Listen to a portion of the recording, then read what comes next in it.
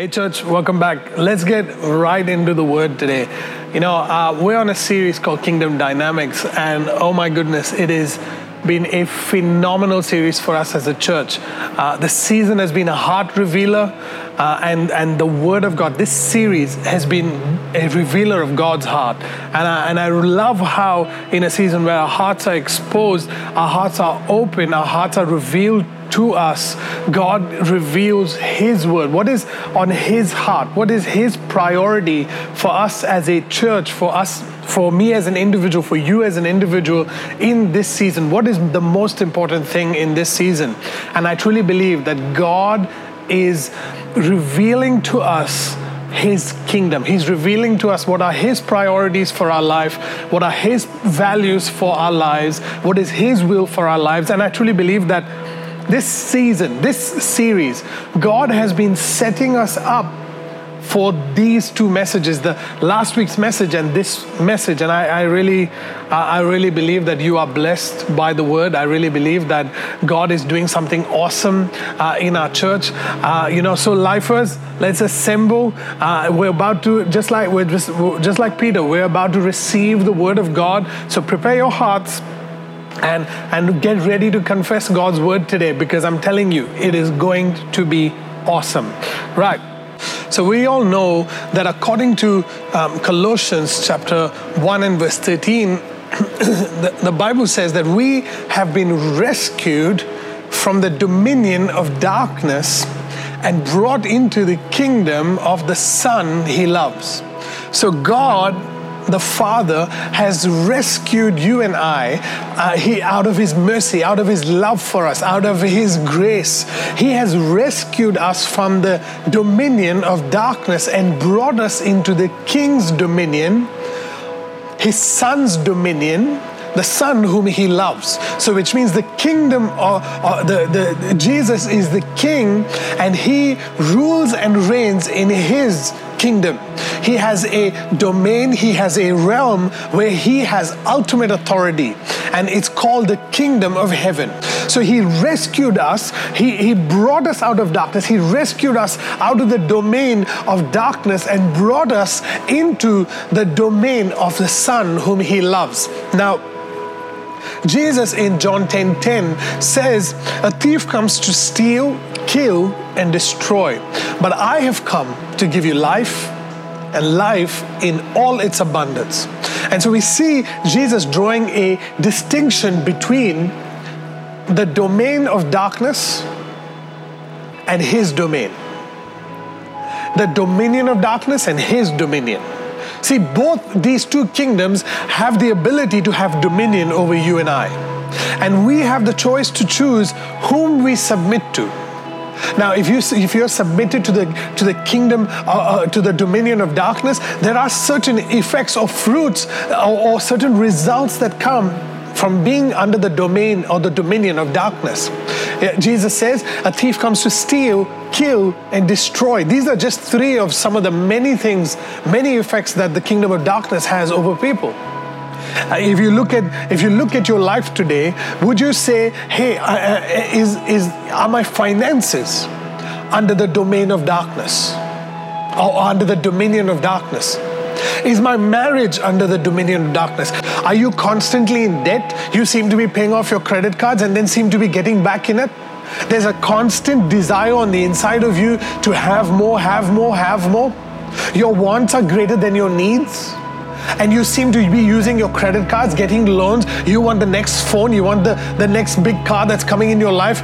You can't seem to hold on to relationships. You can't, for a long time. You hang out with certain people. Then when they get close to you, when you get close to them, you get offended, you get hurt, and then you walk away from it.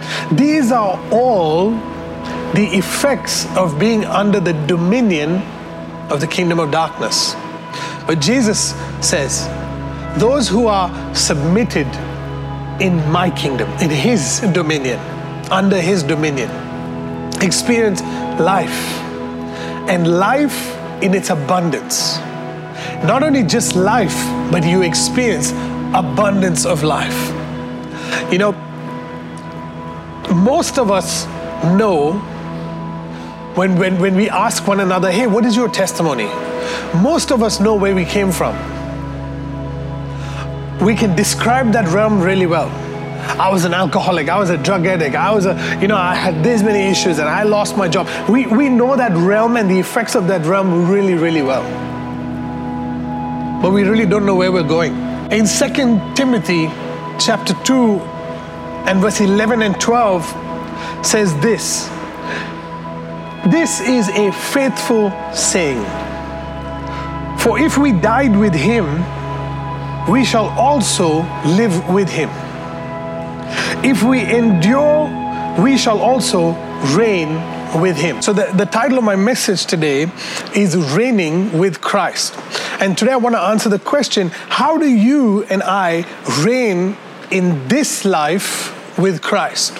See, there's something that happens when that God rescues us from the dominion of darkness and being in heaven. Everybody thinks that we will rule and reign with Christ when we are in heaven. And it is true. You are in Christ, seated in heavenly places, and you are ruling and reigning with Christ from heaven to the earth. That's absolutely true. But you're still on the earth. And in this life that God has given you, he says, I've come to give you life and life in its abundance. So life in its abundance is given because you are brought into the kingdom. You're given life, but also life in its abundance is also attached to the purpose that you have in this life. And according to 2 Timothy chapter 2 and verse 12, he says, if we endure. What do we endure? If we endure this life, if we endure the dominion of darkness, if we endure the renewal of the mind, if we endure coming out of the past from our mind and entering into our future in our mind, if we endure that, if we endure persecution, if we endure suffering, if we endure this season, this time, he says, we shall also reign with him. But he's not talking about reigning in heaven, but he's talking about reigning here on the earth. You and I, while we're on the earth in this life, have been given an opportunity to reign with Christ. All right? If you and I are going to reign with Christ, then we must understand what Jesus did and what is our responsibility. What Jesus did was he ushered in the kingdom of God. He was the one who brought in the kingdom of God and he established it by living on the earth. All right? Then he hands over the keys of the kingdom to the disciples. He hands over the keys of the kingdom to the ecclesia, the assembly of the brethren. He hands over the keys of the kingdom to us. And now he says, I'm going to my Father. Now you have the kingdom. In this life, reigning with Christ means we receive the kingdom of God, we receive the keys of the kingdom, and now we increase or extend the boundaries of the kingdom on earth as it is in heaven. See, our responsibility is to seek the will of God for the earth. If you're in heaven, seeking the will of God for the earth is of no use because you're not on the earth. But while you and I are alive, while you and I are listening to this video today, while you and I are going to the office and you have a life, I have a life, we have a life together, while we're alive on the earth, our responsibility is to hear the will of the Father for the earth. Why? Because it is in the will of the Father that the kingdom is revealed. The dominion of the kingdom is revealed. And when you and I receive, when we believe the word, when we receive the word, when we believe it and we apply it in our life, now the kingdom begins to increase. The kingdom begins to manifest. The kingdom begins to spread in this life. See, our responsibility in the kingdom is not to just enjoy the kingdom, although you can enjoy it.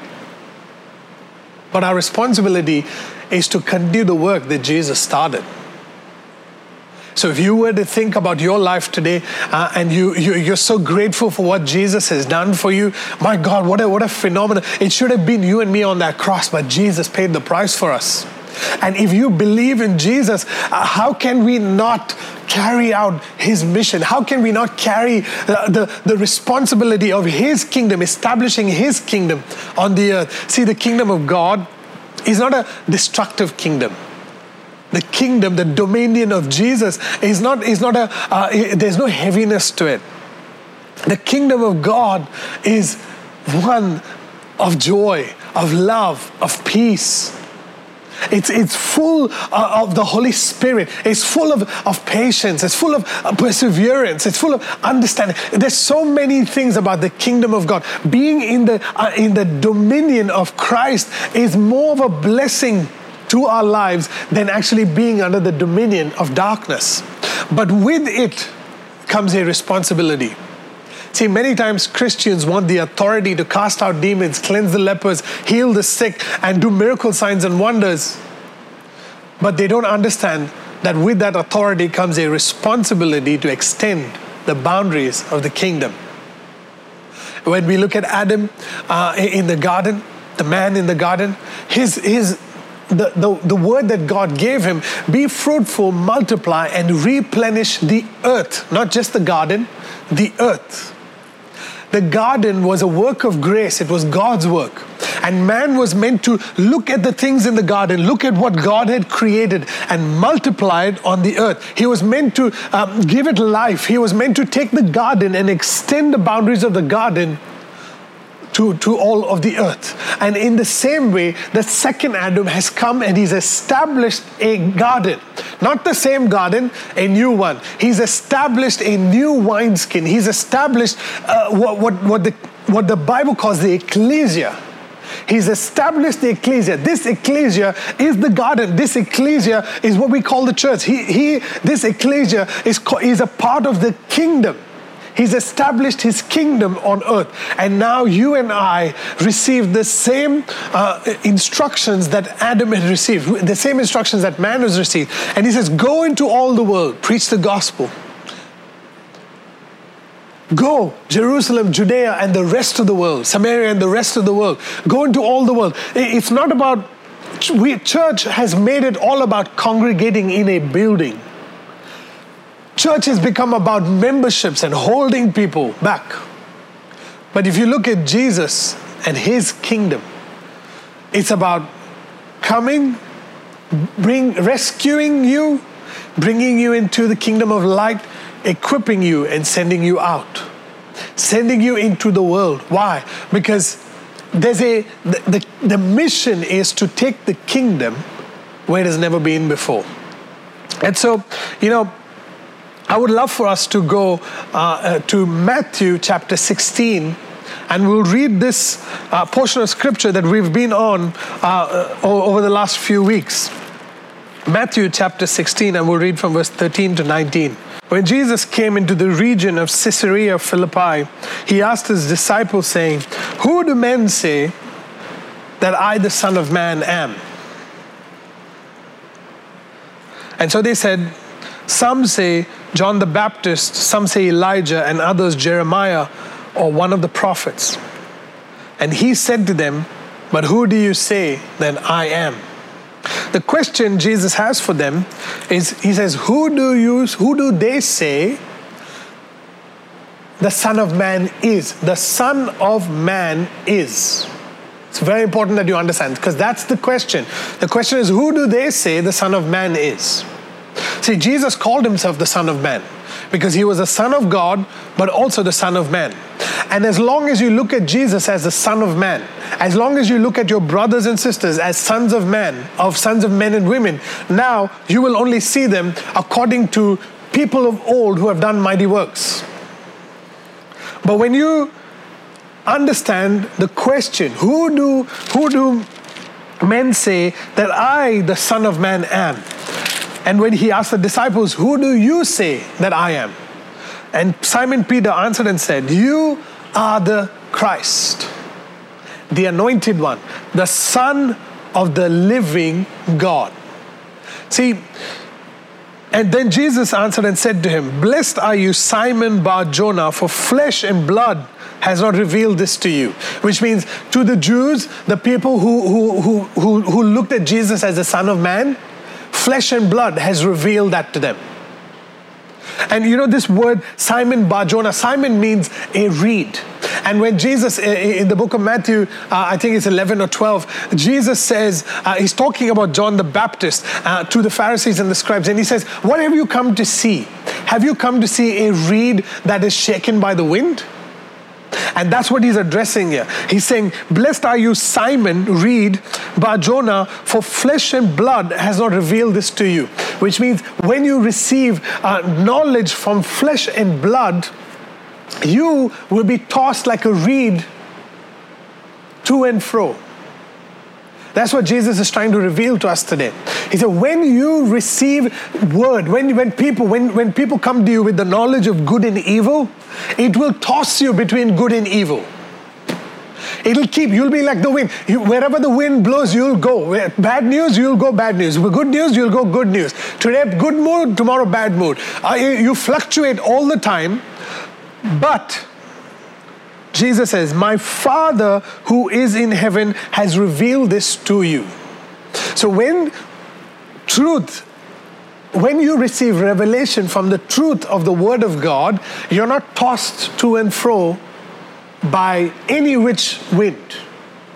Because the Word of God, the truth of the Word of God that reveals Christ to you, positions you on the rock. It positions you, it makes you stable, it makes you strong. You're just not movable. Some people might think you're arrogant. Some people might think you're just, I can't argue with him. I can't talk to him. Yeah, you can't talk to him because you are founded on the rock. Your foundations is the rock, and his name is Jesus.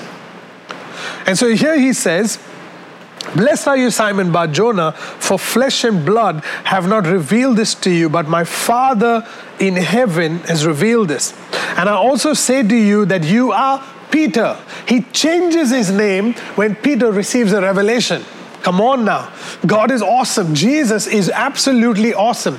He says, he calls him, "Blessed are you." He gives him a blessing, saying, "Simon Bar-Jonah." He says, "You are blessed because you have heard the word of God. You have received revelation. But you are Peter." Come on now. He changes his identity. He changes his name from being a reed that can be shaken by the wind to being Peter, a small rock. See, you must understand, small rocks are a part of bigger rocks. Small rocks are were part of a bigger rock. And many times I've heard people say, "I am the church. I can do whatever I want." No, ladies and gentlemen, you must understand what he's saying here. You are not the church, but you are a part of the church. You're a small rock that is a part of a bigger rock called Jesus Christ. And here he's saying, "Hey, Peter, small rock, upon this rock." What is this rock? Upon the rock of revelation. You've received revelation from the Father, and you've allowed your mind to be renewed about who this man is, who this Son of Man is. Before Jesus changed Peter's name, Peter recognized who Jesus really was. When he recognized who Jesus really was, Jesus revealed to him who Peter really was. I hope you understand. I know it sounds like I'm messing with your mind a little bit, but actually I am. But I'm just trying to get a revelation out for you. See, we think that we'll just come and we'll listen to the word and we just go home. But Jesus is looking for people who will respond to the word. People who receive revelation and communicate that revelation. People who receive revelation, allow their mind to be renewed, right? And then from that place, communicate or reveal that revelation. That's when they are transformed into the very revelation that they receive. I want you to hear me with the right heart, okay? Don't hear me with a question mark in your mind. Hear me with the right heart. Jesus did not come to start a religion called Christianity. Neither did Jesus come to start a church.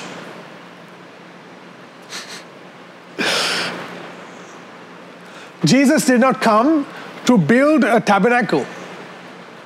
Jesus did not come to build a temple.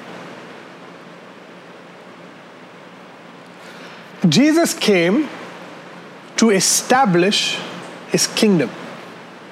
If we can only step into this revelation, if we can only step in now, right now by faith, I want you to just step into it. Don't question it, just step into it.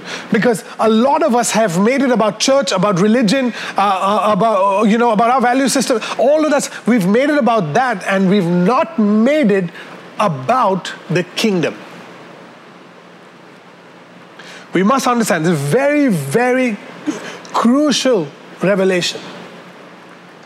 Jesus did not come to start a church. That's why in the book of Acts, when the Holy Spirit came upon the disciples, they did not go into church planting. They did not go into church building. They did not go into doing missions trips. I hope you understand what I'm saying.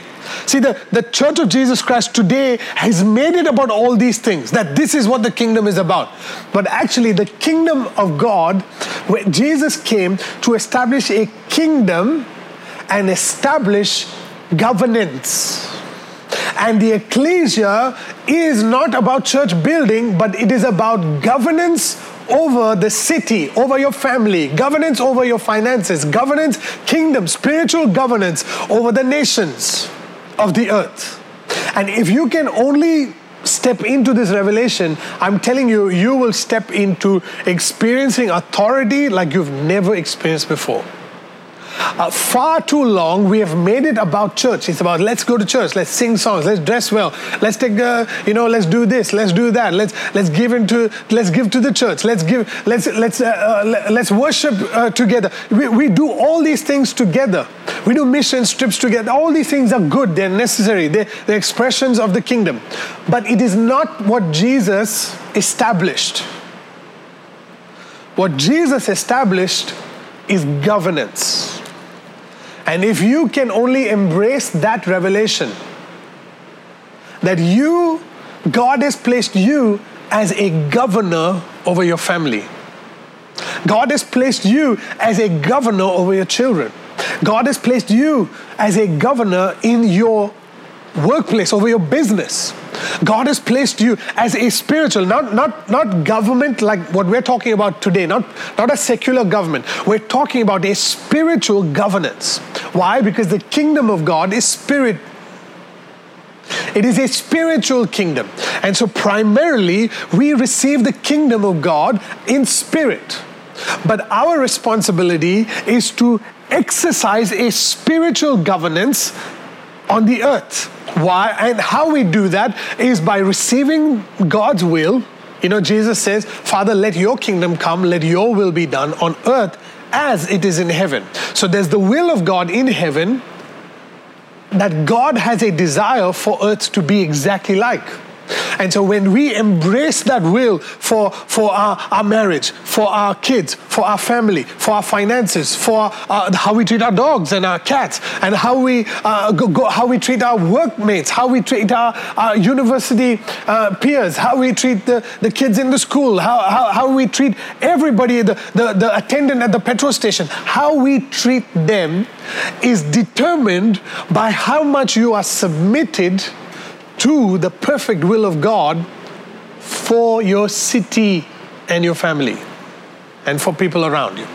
When you understand God has a will for the attendant at the petrol station, when you understand his will for that person, how you govern that situation, your interaction with that person determines whether the kingdom will manifest or not. Come on, man, this is powerful.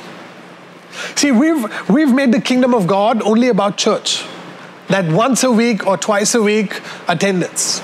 But the rest of the week, we don't know anything about the kingdom. We don't apply the will of God every day. But see, the kingdom of God is every day, ladies and gentlemen. Church attendance and worship to God right? Worship to God. We go to church together, the gathering of the believers, that we go together, we worship God. We give to God. We give our attention to God. We give our gifts and talents and our time to God. But there's also another type of worship that God is actually looking for. The ones who worship in spirit. Come on now. The ones who worship in spirit and in truth. These are the ones who understand that I have a role to play in the kingdom of God. I'm not just another person. God has chosen me to be a part of the ecclesia. The ecclesia, one of the meanings of ecclesia is that the ecclesia is a council, like you would have a city council. A city council has governors over different aspects of the city. And so these governors would have authority to exercise the law in that city. And so you and I now are spiritual governors. We are called into an ecclesia it's a city council. And God tells the disciples, hey, before you go into all the world, first go to Jerusalem. That's your city. Jerusalem, Judea, Samaria, and then the rest of the world. Why? He's saying, listen, governance first starts with your family. It starts with yourself. Can you govern yourself according to the spiritual, the will, the truth of the Word of God personally? If you can steward that right, then God gives you authority and dominion over your family. Come on now. And when you do that really, really well, and you do it consistently, now He begins to trust you with a group of people called a life group. And then after that, with that life group, now He begins to call you into greater groups. And He calls you into having an influence in a church, having influence in the assembly, having an influence from there. He gives you influence in the city. Could be in your neighborhood. Could be in the restaurants that you frequent so often. Could be in the coffee shops that you go to and meet these people so often. Could be at your workplace. But it all starts with Jerusalem. It starts with you. You are the Jerusalem. And it starts with you governing yourself according to the kingdom, according to the king's will in your life. Most of us have our own will for our life. But God has a perfect will for your life. And when you position yourself every day before God and you say, God, I submit my life this day to you. I belong to you. How can I serve you? How can I serve your kingdom today? How can I add value to your kingdom? How can I extend the boundaries of your kingdom on earth as it is in heaven? Show me what heaven looks like for my family. Show me what heaven looks like for the business. Show me what heaven looks like for my workplace. Show me what heaven looks like for my university. Show me what heaven looks like for a person in a wheelchair or crutches. Show me what heaven looks like. What does this person look like in heaven? How do you see this, the petrol attendant or the people when you go in shops who serve you, or the waiters at a restaurant? How does Jesus treat these people? How does the kingdom have an influence on these people? What is God's will for these people? See, the truth of the Word of God, the revelation is a spiritual dynamic. But unless you and I apply that spiritual dynamic in a physical realm, the kingdom does not get manifested. That's why Jesus had to leave His glory in heaven. He left his everything in heaven. He left His authority, His dominion, His glory. He left it in heaven and He came and became like you and me.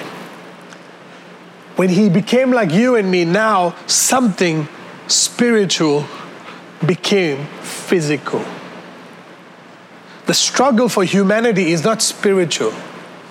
The struggle for humanity is physical. And it takes a supernatural kingdom to superimpose itself upon something that is under the domain or dominion of another kingdom, so that it can bring transformation to that.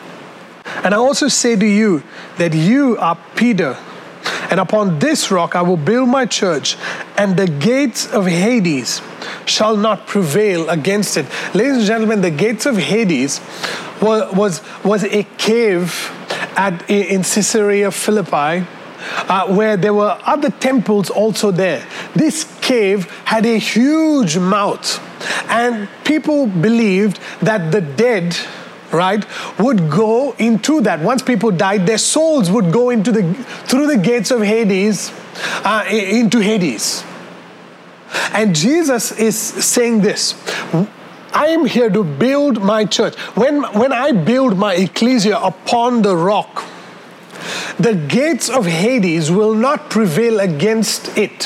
What does that mean? It means that you and I have a commission, a co-mission. We are on a co-mission with Christ, that when we receive the will of God for anyone who is under the dominion of darkness. Wow, this is powerful.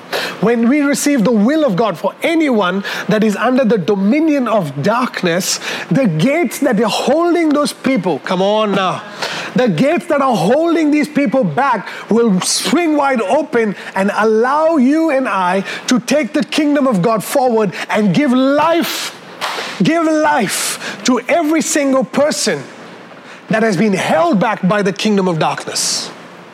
See, the gates of hell will not prevail against you, which means it is destined for you and I. Oh my God, I feel the power of the Holy Spirit right now.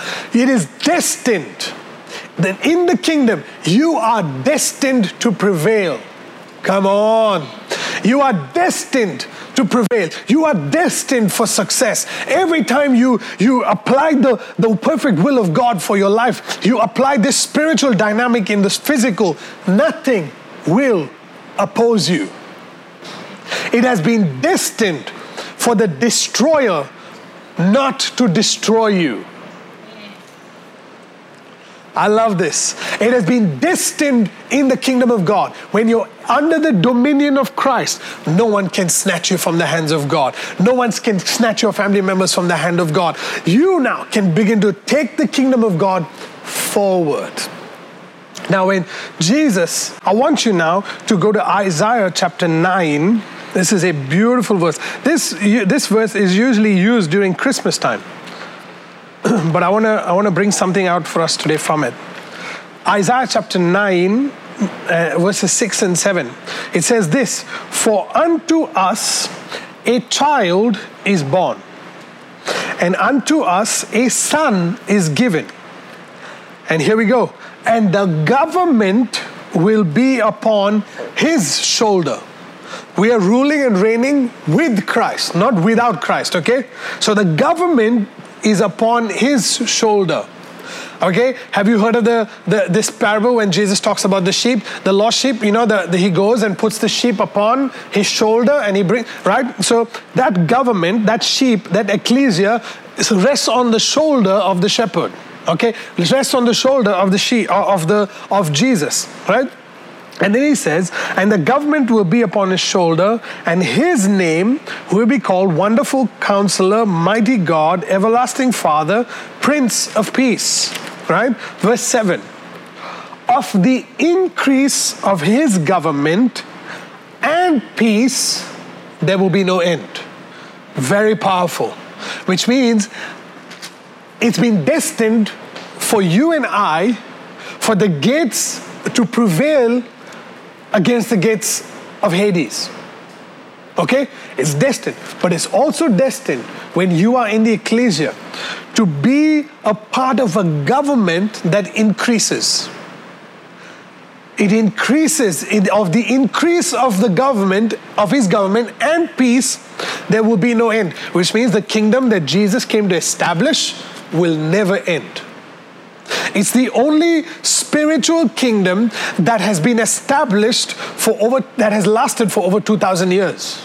Wow, come on now. It has lasted, it has outlasted different regimes. It has outlasted different generations. It has outlasted so many traumatic experiences that humanity has gone through. But one thing remains constant. It's the kingdom of God. And the kingdom of God has been increasing. It is an ever increasing kingdom, which means so of the increase of his government and peace, there will be no end. So we must understand that the government of heaven does not oppose, the spiritual government does not oppose the governments of the earth, the physical secular governments, because God has put them in place. Okay? And we must understand that this spiritual government of heaven, the kingdom of God, has come to add value to what already exists. So Jesus did not use heavenly terms on the earth. He would when he would talk about, when he would communicate, he wanted to teach something about the kingdom, he would say the kingdom of God is like a rich man who had a vineyard, or the kingdom of God is like a treasure in a field, like the kingdom of God, and he begins to communicate or reveal the kingdom of God like birds of the air, like hair upon your head. I mean, simple earthly things. He would use earthly things to reveal heavenly things. He would use parables to reveal his heart. He would use parables to reveal the spiritual dynamics. In the same way, when Jesus is talking to Peter, he says, upon this rock I will build my church, and the gates of hell, Hades, will not prevail against it. He's communicating to us, and he's saying this, that when I establish my kingdom on earth as it is in heaven, the kingdom increases and grows. This kingdom will not come to an end. So if your life is hidden in Christ, then you must understand that that you have been destined. It's God's desire for your life not to come to an end. Why? It's because God needs you on the earth. God will use you to extend the boundaries of the kingdom on earth as it is in heaven. He's using terms, earthly terms, to define a spiritual dynamic. See, in the Old Testament, the Spirit would come and dwell upon a person. He would do mighty things, and then the Spirit would lift off. But in the New Covenant, in the New Testament, we see the Spirit coming and dwelling in a group of people, and then individually the Holy Spirit would lead. I mean, it's absolutely brilliant how only God can do something like that. He would come upon a group of people, right? And then individually, he would begin to lead them and take them into different places, do awesome things. And as they would go about, they would extend the kingdom of God wherever they go. It's very powerful. And Jesus is saying, when even a single person who is a part of an ecclesia is doing the work of the kingdom, nothing will stand in his way. Nothing will stand in your way when you and I understand that I'm hearing God's voice and I'm on a mission to extend the kingdom of God wherever I am. See, a lot of times we think that church is only, that the will of God is only for church. But the will of God is for every aspect of your life. The will of God, the kingdom of God, influences every other kingdoms there is. Every other, whether it's government, whether it is religion, whether it is family, whatever areas or mountains of influence there exist, the kingdom of God is above it all. And Jesus was using secular terms to really define spiritual things. And he says, when I will build my church, I will build my ecclesia, and the gates of hell will not prevail against it. You know, we must understand that the terms that Jesus used wasn't new for the disciples. The terms that Jesus used wasn't new for the people who were listening to him. Because he was in Caesarea Philippi. It wasn't the center of religion or Jewish religion. It was in a secular state. And he's pointing out to those things, and he's saying, listen, the kingdom of God is like this. The Bible says in the fullness of time, Jesus came into the world. What is the fullness of time? The fullness of time was when when Rome began to invade, Greece had invaded the world. Now Rome, the Roman Empire began to invade the world, and they started colonizing. They started colonizing the world according to Rome. Okay, it started actually with Alexander the Great. Alexander the Great was a Greek emperor, and this man was so phenomenal. God gave him wisdom how to colonize the world, which is why we have the Greek language today, and we're so grateful that we can interpret the Greek language because it is literal. When you go back to the original text that is in Greek, you can't. It's not like Hebrew that reveals a movement. Greek is very literal, black or white, and I appreciate it. But what this man did is when he would invade and he would occupy a new territory, right? He would they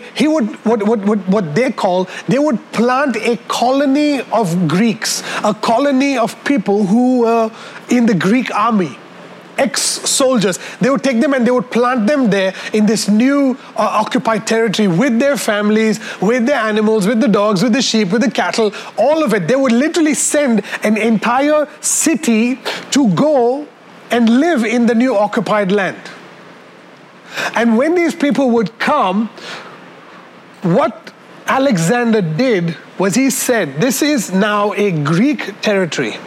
If it's a Greek territory, everybody needs to speak Greek. So he changed the language of the occupied state. It's absolutely phenomenal. When he changed the language of the occupied state, they were forced to learn Greek. And when they were forced to learn Greek, it changed their lifestyle. Come on, somebody.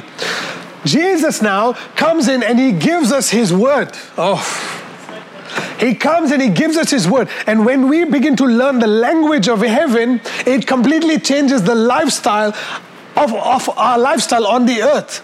We move from experiencing one type of lifestyle under the dominion because we were speaking that language, and then now we come into the kingdom and we begin to speak his language, and when we speak his language, it changes the choices that we make. And now, and even Rome, the Roman Empire did exactly the same thing.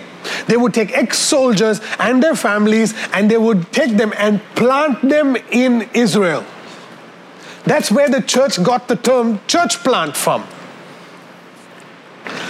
They would take people, ex-soldiers who were elderly, and they would plant them in key cities.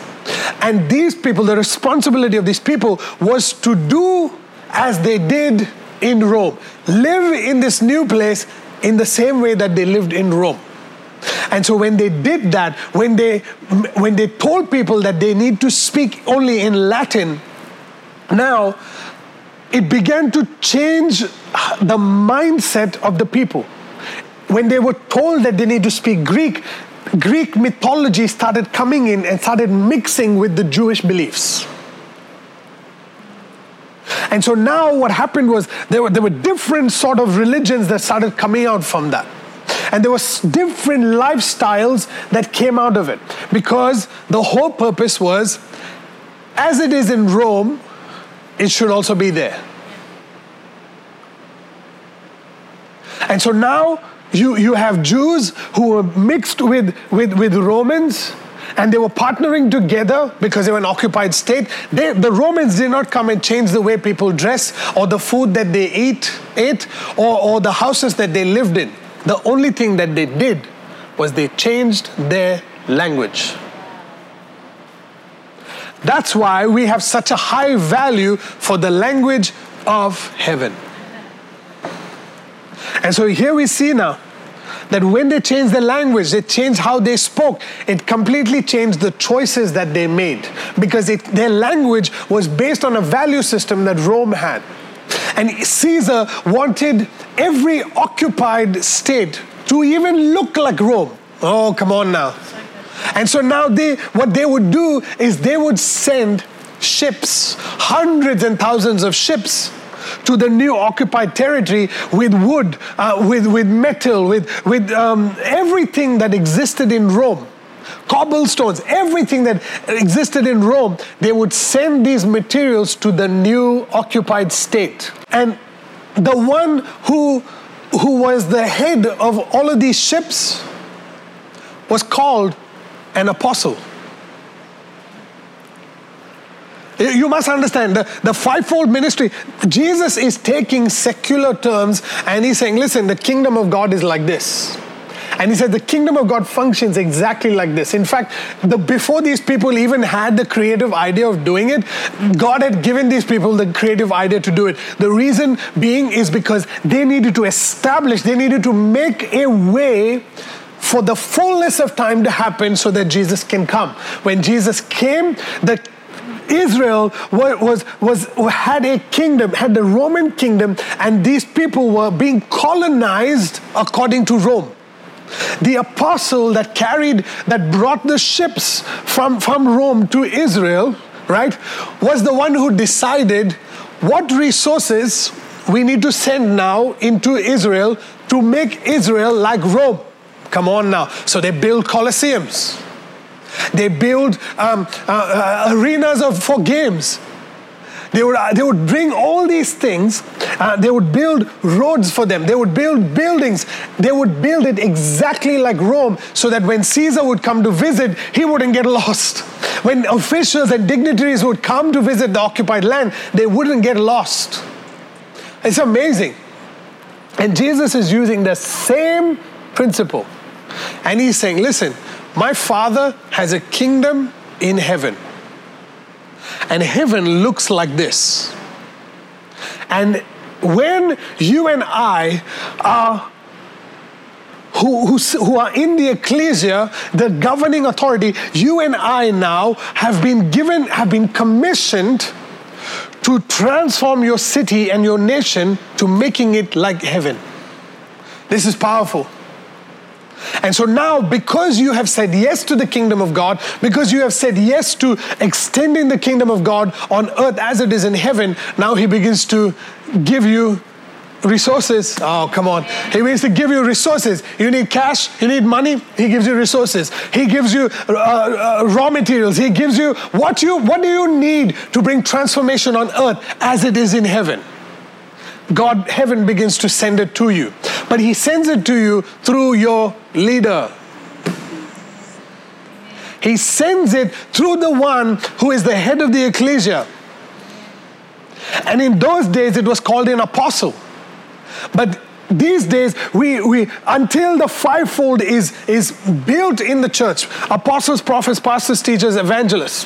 When the fivefold is built, what are they groomed for? What are they chosen for by God? They're chosen for the equipping of the saints for the works of ministry. What is your ministry? Your ministry is to extend the kingdom of God on earth as it is in heaven. Your ministry is not just to heal the sick. Your ministry is not to go to the hospitals. Your ministry is not to have mass crusades. Your ministry is to extend the kingdom of God on earth as it is in heaven. This is your ministry. Over the 3 years that Jesus spent time with his disciples, he would teach them about his kingdom. He would teach them about how the kingdom functions. What is the Father's heart? He would constantly teach his disciples that, so that when the time comes, he was going to leave and go away. It's very similar to how an emperor would come for battle, would come and establish, would occupy a land, and then would leave people to colonize that place to make it like Greece or Rome. Jesus came and he established the kingdom. When he established the kingdom, he places his disciples now on earth and he says, hey, listen, I'm giving you the keys of the kingdom. And then he says, whatever you bind on earth is bound in heaven. Whatever you loose on earth is loosed in heaven. What does that say about us? It says that when you're kingdom focused, when your mind is not about, oh, this is my church, this is my kingdom, this is my house, when it's not about you and you make it about the kingdom, when you seek the kingdom first, all these things shall be added unto you. What are those things? Everything that you need to extend the kingdom. Everything that you need to extend the boundaries of the kingdom. So the question I have for you is, do you have a vision of what heaven looks like? We are part of a church called Life Church Global. Do you know what Life Church Global does? Are you partnering? Are you part of the ecclesia in Life Church Global that comes in agreement to what the leader is teaching us to do, what the Word of God is teaching us to do? What is the will of God for this city that you live in? What is the will of God for your family? When we receive the Word of God every single Friday, are you looking at it as just another message, or are you receiving the will of God for your life? Because if you receive the will of God for your life, it becomes your responsibility to apply it in your life. And when you apply it in your life, you will see, I can guarantee you this, you will see what happens in heaven happening here on the earth. Because Jesus came to establish a kingdom that is expandable, that can increase, that can grow, and that can manifest on earth as it is in heaven. He spends 3 years with his disciples, and then he gives them a commission. And he says, go into all the world and do what? Preach the gospel. What does that mean? Preach the gospel means speak the language of heaven. He's saying, speak the language, speak the will of my Father. Speak the gospel, the good news of Jesus Christ. And that whoever believes in Jesus, not whoever believes in the miracle signs and wonders, but whoever believes in Jesus, these signs will follow those who believe. Not just the one who preaches, but the ones who believe. The signs and wonders and miracles are actually follow the preaching of the word. They follow the people who have believed the word. What does that say? It says this, that when you and I believe Jesus, we believe this word, signs, wonders, and miracles are the provision of heaven, the resources of heaven that come into your life for you to carry the mantle of Jesus, to carry the work of Jesus, to continue the work of Jesus on earth as it is in heaven. We cannot sit idle anymore. We have a spiritual kingdom that is more real than the physical kingdom. And you and I have a responsibility to God while we live on the earth. If you want to reign with Christ, you've got to carry the mantle of His kingdom. You've got to carry the responsibility of His kingdom. You want to step in authority, have the authority of the believer. I'm a believer in Jesus. I have authority in Jesus. The authority of the believer is not only for your personal benefit. The authority comes with a responsibility to increase the kingdom. This is powerful, ladies and gentlemen. And so Jesus says, hey, I'm giving you the kingdom. I'm giving you the keys of the kingdom. Now go. Go into all the world. Preach the gospel. Cleanse the lepers. Cast out demons. Do what it needs to. Do what you need to do to extend the kingdom. Every time you preach the gospel and somebody believes in Jesus. See, the message, the language of heaven is the good news. The good news of the gospel. This was the first message of the kingdom. The good news of the gospel is that Jesus is King. Jesus is Lord. And Jesus wants to rescue you. He wants to bring you out of the dominion of darkness. Do you recognize the dominion of darkness in your life? Do you recognize the pain, the suffering, the anguish in your life? Do you see the enemy stealing, killing, and destroying in your life? Do you want to stay in that place, or do you want to be a part of a kingdom that gives you life and life in its abundance? Life and life in its abundance means there's peace. The kingdom of God increases, and every person who believes in Jesus will not perish, but have everlasting life. The disciples, they took this message of Jesus. They believed it, they applied it in their life, and then they started preaching it. See, a lot of times people receive the word and preach it before they apply it. But the way it works in the kingdom of God is that we receive the word, we believe it, we apply it, and then we go out and preach it. You can't talk about a person you don't know. You can't talk about a God you haven't had an encounter with. You cannot talk about a spiritual kingdom. You can't talk about heaven when you haven't even seen what heaven looks like. You've got to see the earth. You've got to see your life the way your life is in heaven. Oh, this is powerful. You've got to see your marriage the way your marriage would be in heaven. You've got to see your kids the way your kids would be in heaven. When I say in heaven, I'm talking about under the influence. Oh, come on, you thought after death. No. I'm talking about here on the earth. Heaven is here on the earth. When the kingdom of God, the atmosphere of heaven manifests in your life, how do your kids behave? How do you treat your husband and your wife? How do you treat the people in your church? How do you treat the people in the office? Because all of that is an indication that you are influenced by the kingdom of heaven. You recognize heaven on the earth. If you don't see the person sitting next to you the way Jesus sees that person, then you will treat them according to what dominates you. So if the kingdom of darkness dominates you, he has dominion over you, you will treat them according to that. And that's why we see people treating one another badly, treating each other like they have no value for one another. They talk badly about one another. They backbite one another. They gossip about one another. They degrade one another in public. Why? It's because you're only influenced by the kingdom of darkness. But when you're under the submission of the king, the king's domain, the king's dominion, there's peace. There's ever increasing peace. You understand that you're a part of a government. You're in governance now over in your city. You take on the responsibility of the place that you live in, the building that you live in, the community that you live in, the community that you're a part of, the life group that you're a part of. You begin to take authority. You begin to take the responsibility. Man, these people are not just hanging out with me. These people are part of my responsibility now.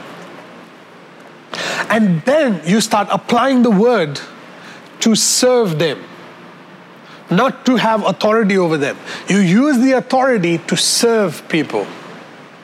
And in serving people, you will see the kingdom transform and manifest in their life. So in Acts chapter 2, we see that the Holy Spirit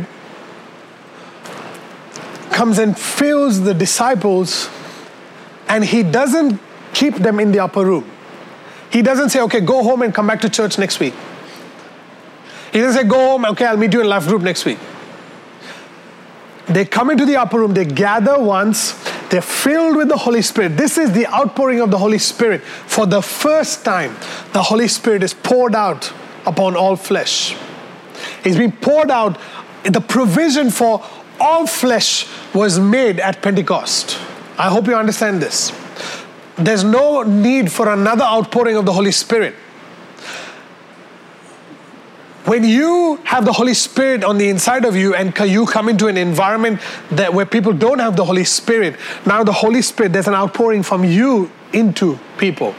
That's what happens when we would lay hands on one another and pray for people. All right? So in Acts chapter 2, the Holy Spirit leads Peter to start communicating, to preach the gospel for the first time. He preaches the gospel and reveals Jesus to them.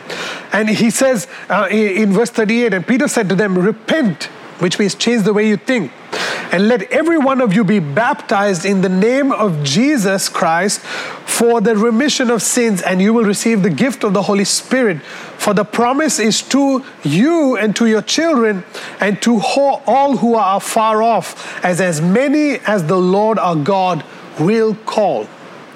Right? And I want to read from verse 40.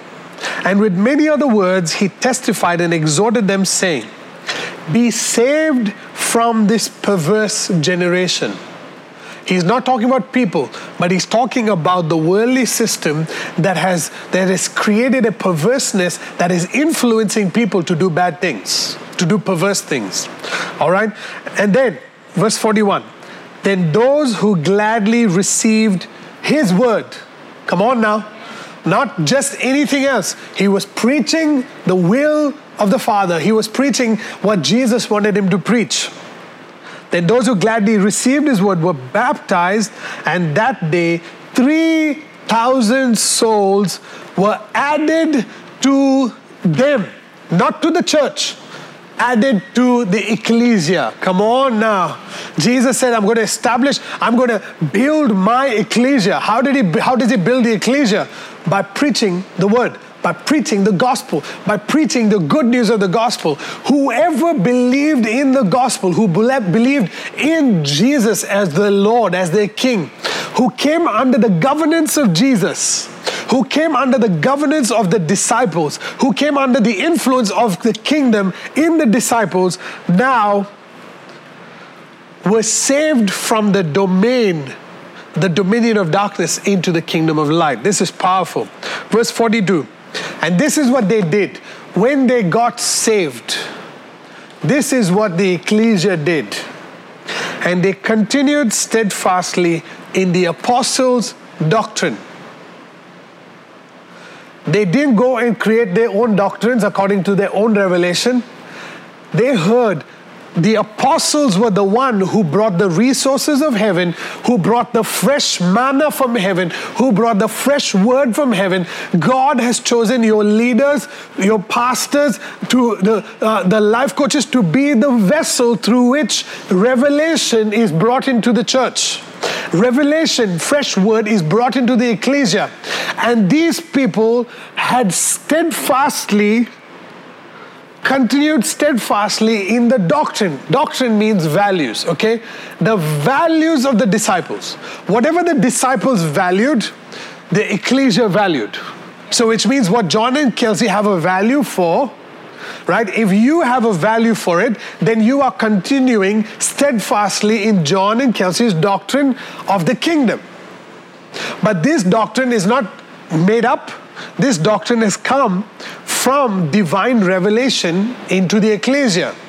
When the ecclesia come together and agree that this is the will of God for this city and this nation, my God, everything in this city will change. Why? Because God has put a city council called Life Church Global. He has established a city council called Life Church Global that will govern in this city and in this nation, spiritually govern in this city and this nation, the will of God on earth as it is in heaven. We are here to add value to our cities. We are here to bless the cities that we live in. And they continued steadfastly in the apostles' doctrine and fellowship, which means they were steadfast in the apostles' doctrine and fellowship with one another. Come on now. In the breaking of bread and in prayer. Ladies and gentlemen, this is what they did. As soon as the ecclesia was formed and 3,000 of them were added, can you imagine? There was no house probably in Jerusalem or in the whole of Israel that could host 3,000 people. Sometimes I believe the four walls of a church limit God from adding to the church. But these guys, the ecclesia, they just fellowship. They love fellowshipping with one another. How does one preach without a mic to 3,000 people? How does one preach the gospel? How does one share the gospel to 3,000 people? And I've seen a vision of this happen where it's actually happened in the Old Testament. But I've seen a vision of how the disciples would have done it because they gathered in courts. They gathered in open areas. And it would be like this, that the disciples, either Paul or Peter or John or one of the main disciples would bring a fresh revelation from God and would speak to people as far as their voice can hear.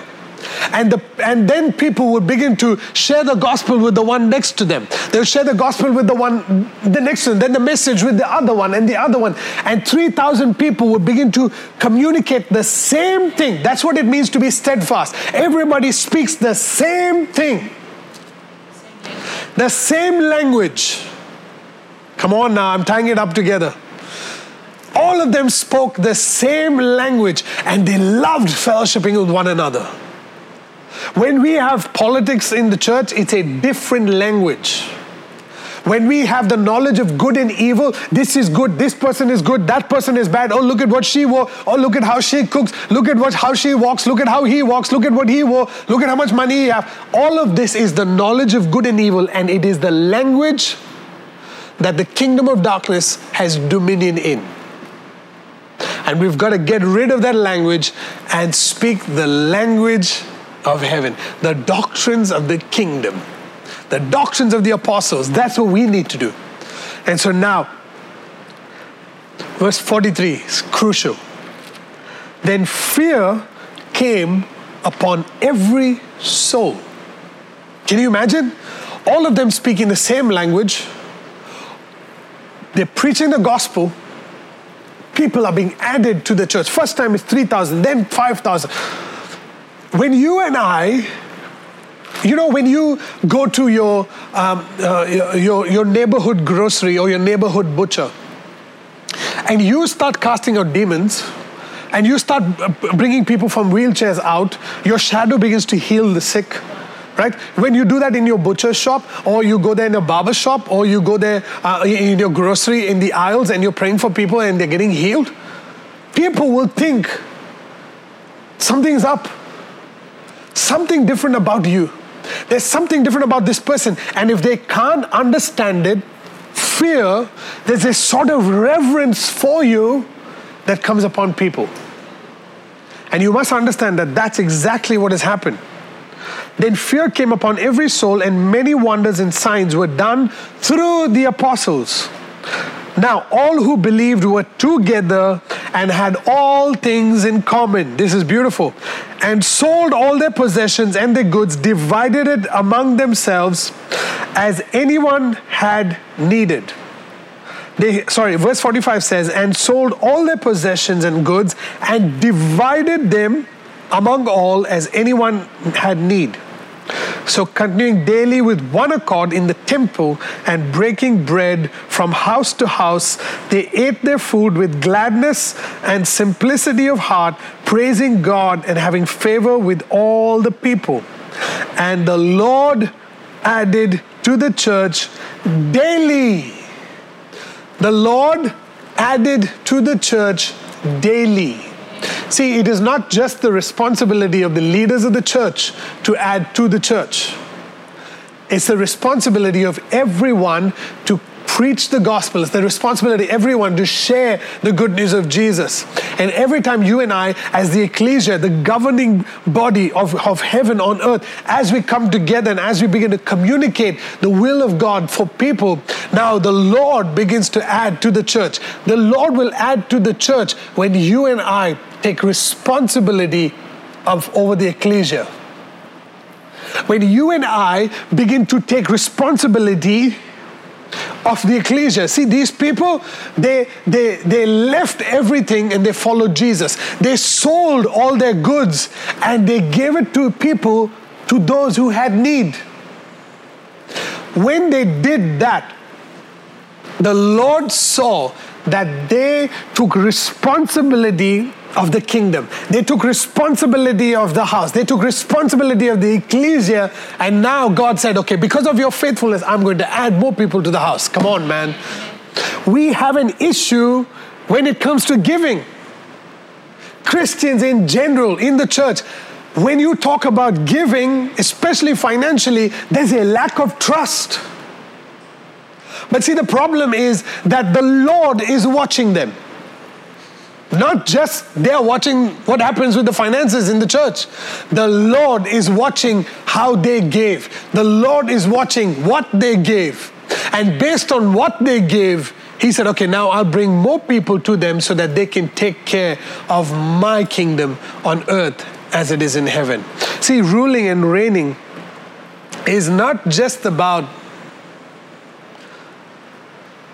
having authority and having a title and being powerful.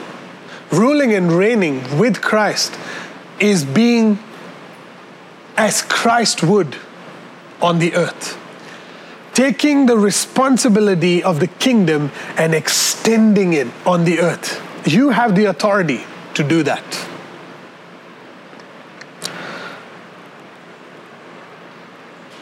The Lord added to the church. I love it when the Lord sees a group of people that He can add to. I love it when the Lord sees faithfulness in the house. Love for the house that God has called you to. Love for the house that God, serving the house faithfully, diligently, not immediately, but as long as it takes. Because you're building eternal relationships with the people in your ecclesia. God is adding to the church daily. But He will do it when you and I take on the responsibility to rule and reign as Christ on earth as it is in heaven. So I want to pray for you today. I really believe that this word has really stirred up a hunger on the inside of you. Stirred up a desire to be like Jesus on the earth. To carry on the work. What a privilege it is for us to be called in. Not just the pastor and his wife, not just the leaders of the church, not just the pastoral team, not just the worship team, but every single person, every single man, woman, and child is a part of this ecclesia called Life Church Global. And I really believe that your heart is primed and it's ready. And I want to give you an invitation right now. That as I pray for you, that you would agree with me and you would pray with me to carry this mantle, to carry this beautiful mission. The mission, the commission of Jesus to increase the kingdom of God on earth as it is in heaven. So would you bow your heads with me and pray? Father, I thank you for giving us this word today. This is a revelation for us, God. We receive your word today. We thank you for this word, God. But Father, we understand that Jesus has established your kingdom on earth as it is in heaven. And it's now our responsibility to carry on the work that Jesus has started. What a privilege it is for us, God, to lock arms with the ecclesia, to establish, to govern the will of God on earth as it is in heaven. Father, we pray the prayer of Jesus, let your kingdom come, let your will be done. Let your will be done, God, in our families. Let your will be done in our businesses. Let your will be done in our churches, in the religious institutions of the world, in the education institutions, in the business institutions, Father, in every area of our city, in every area of influence in our city. Let your kingdom come. Lord, we ask you today, Lord, that you would reveal your will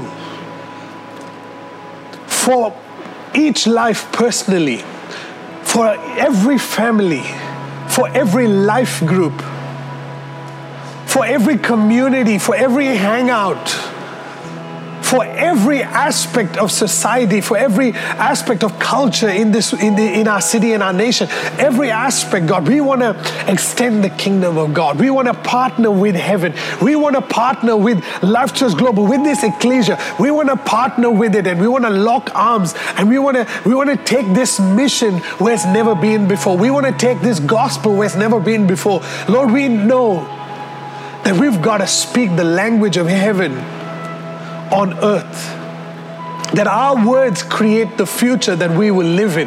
And so the future that we live in, God, we recognize that it is your kingdom. It is your desire that our future is the manifested kingdom on earth as it is in heaven. And so today, God, we submit to your will. We submit to your dominion in our life. You are King. You are Lord over our life. And Father, I thank you that every heart that was offended by the knowledge of good and evil, Father, I pray right now that you would release healing into that heart. You would remove the dominion of darkness in their life. You would remove the seed of the knowledge of good and evil, and you would plant this seed, the seed of truth, in their life. That from this day on, that they would be established in the governance of the ecclesia in this city and in this nation. Father, we thank you that all things are being added to us as we seek your kingdom first. And so, Father, I thank you that you have brought us out of darkness into the dominion of your Son that you love so much, so that we can rule and reign in this life with Christ. In Jesus' name, amen. Amen. So I want to bless you today. I want to declare God's abundance to you. As you step in your authority and your responsibility in the kingdom of God, I bless you with the abundance of heaven. I release the resources of heaven to you so that all your needs will be met according to the riches of glory, of His glory. May you experience the manifestation of the kingdom of God on earth in your life as it is in heaven. Bless you.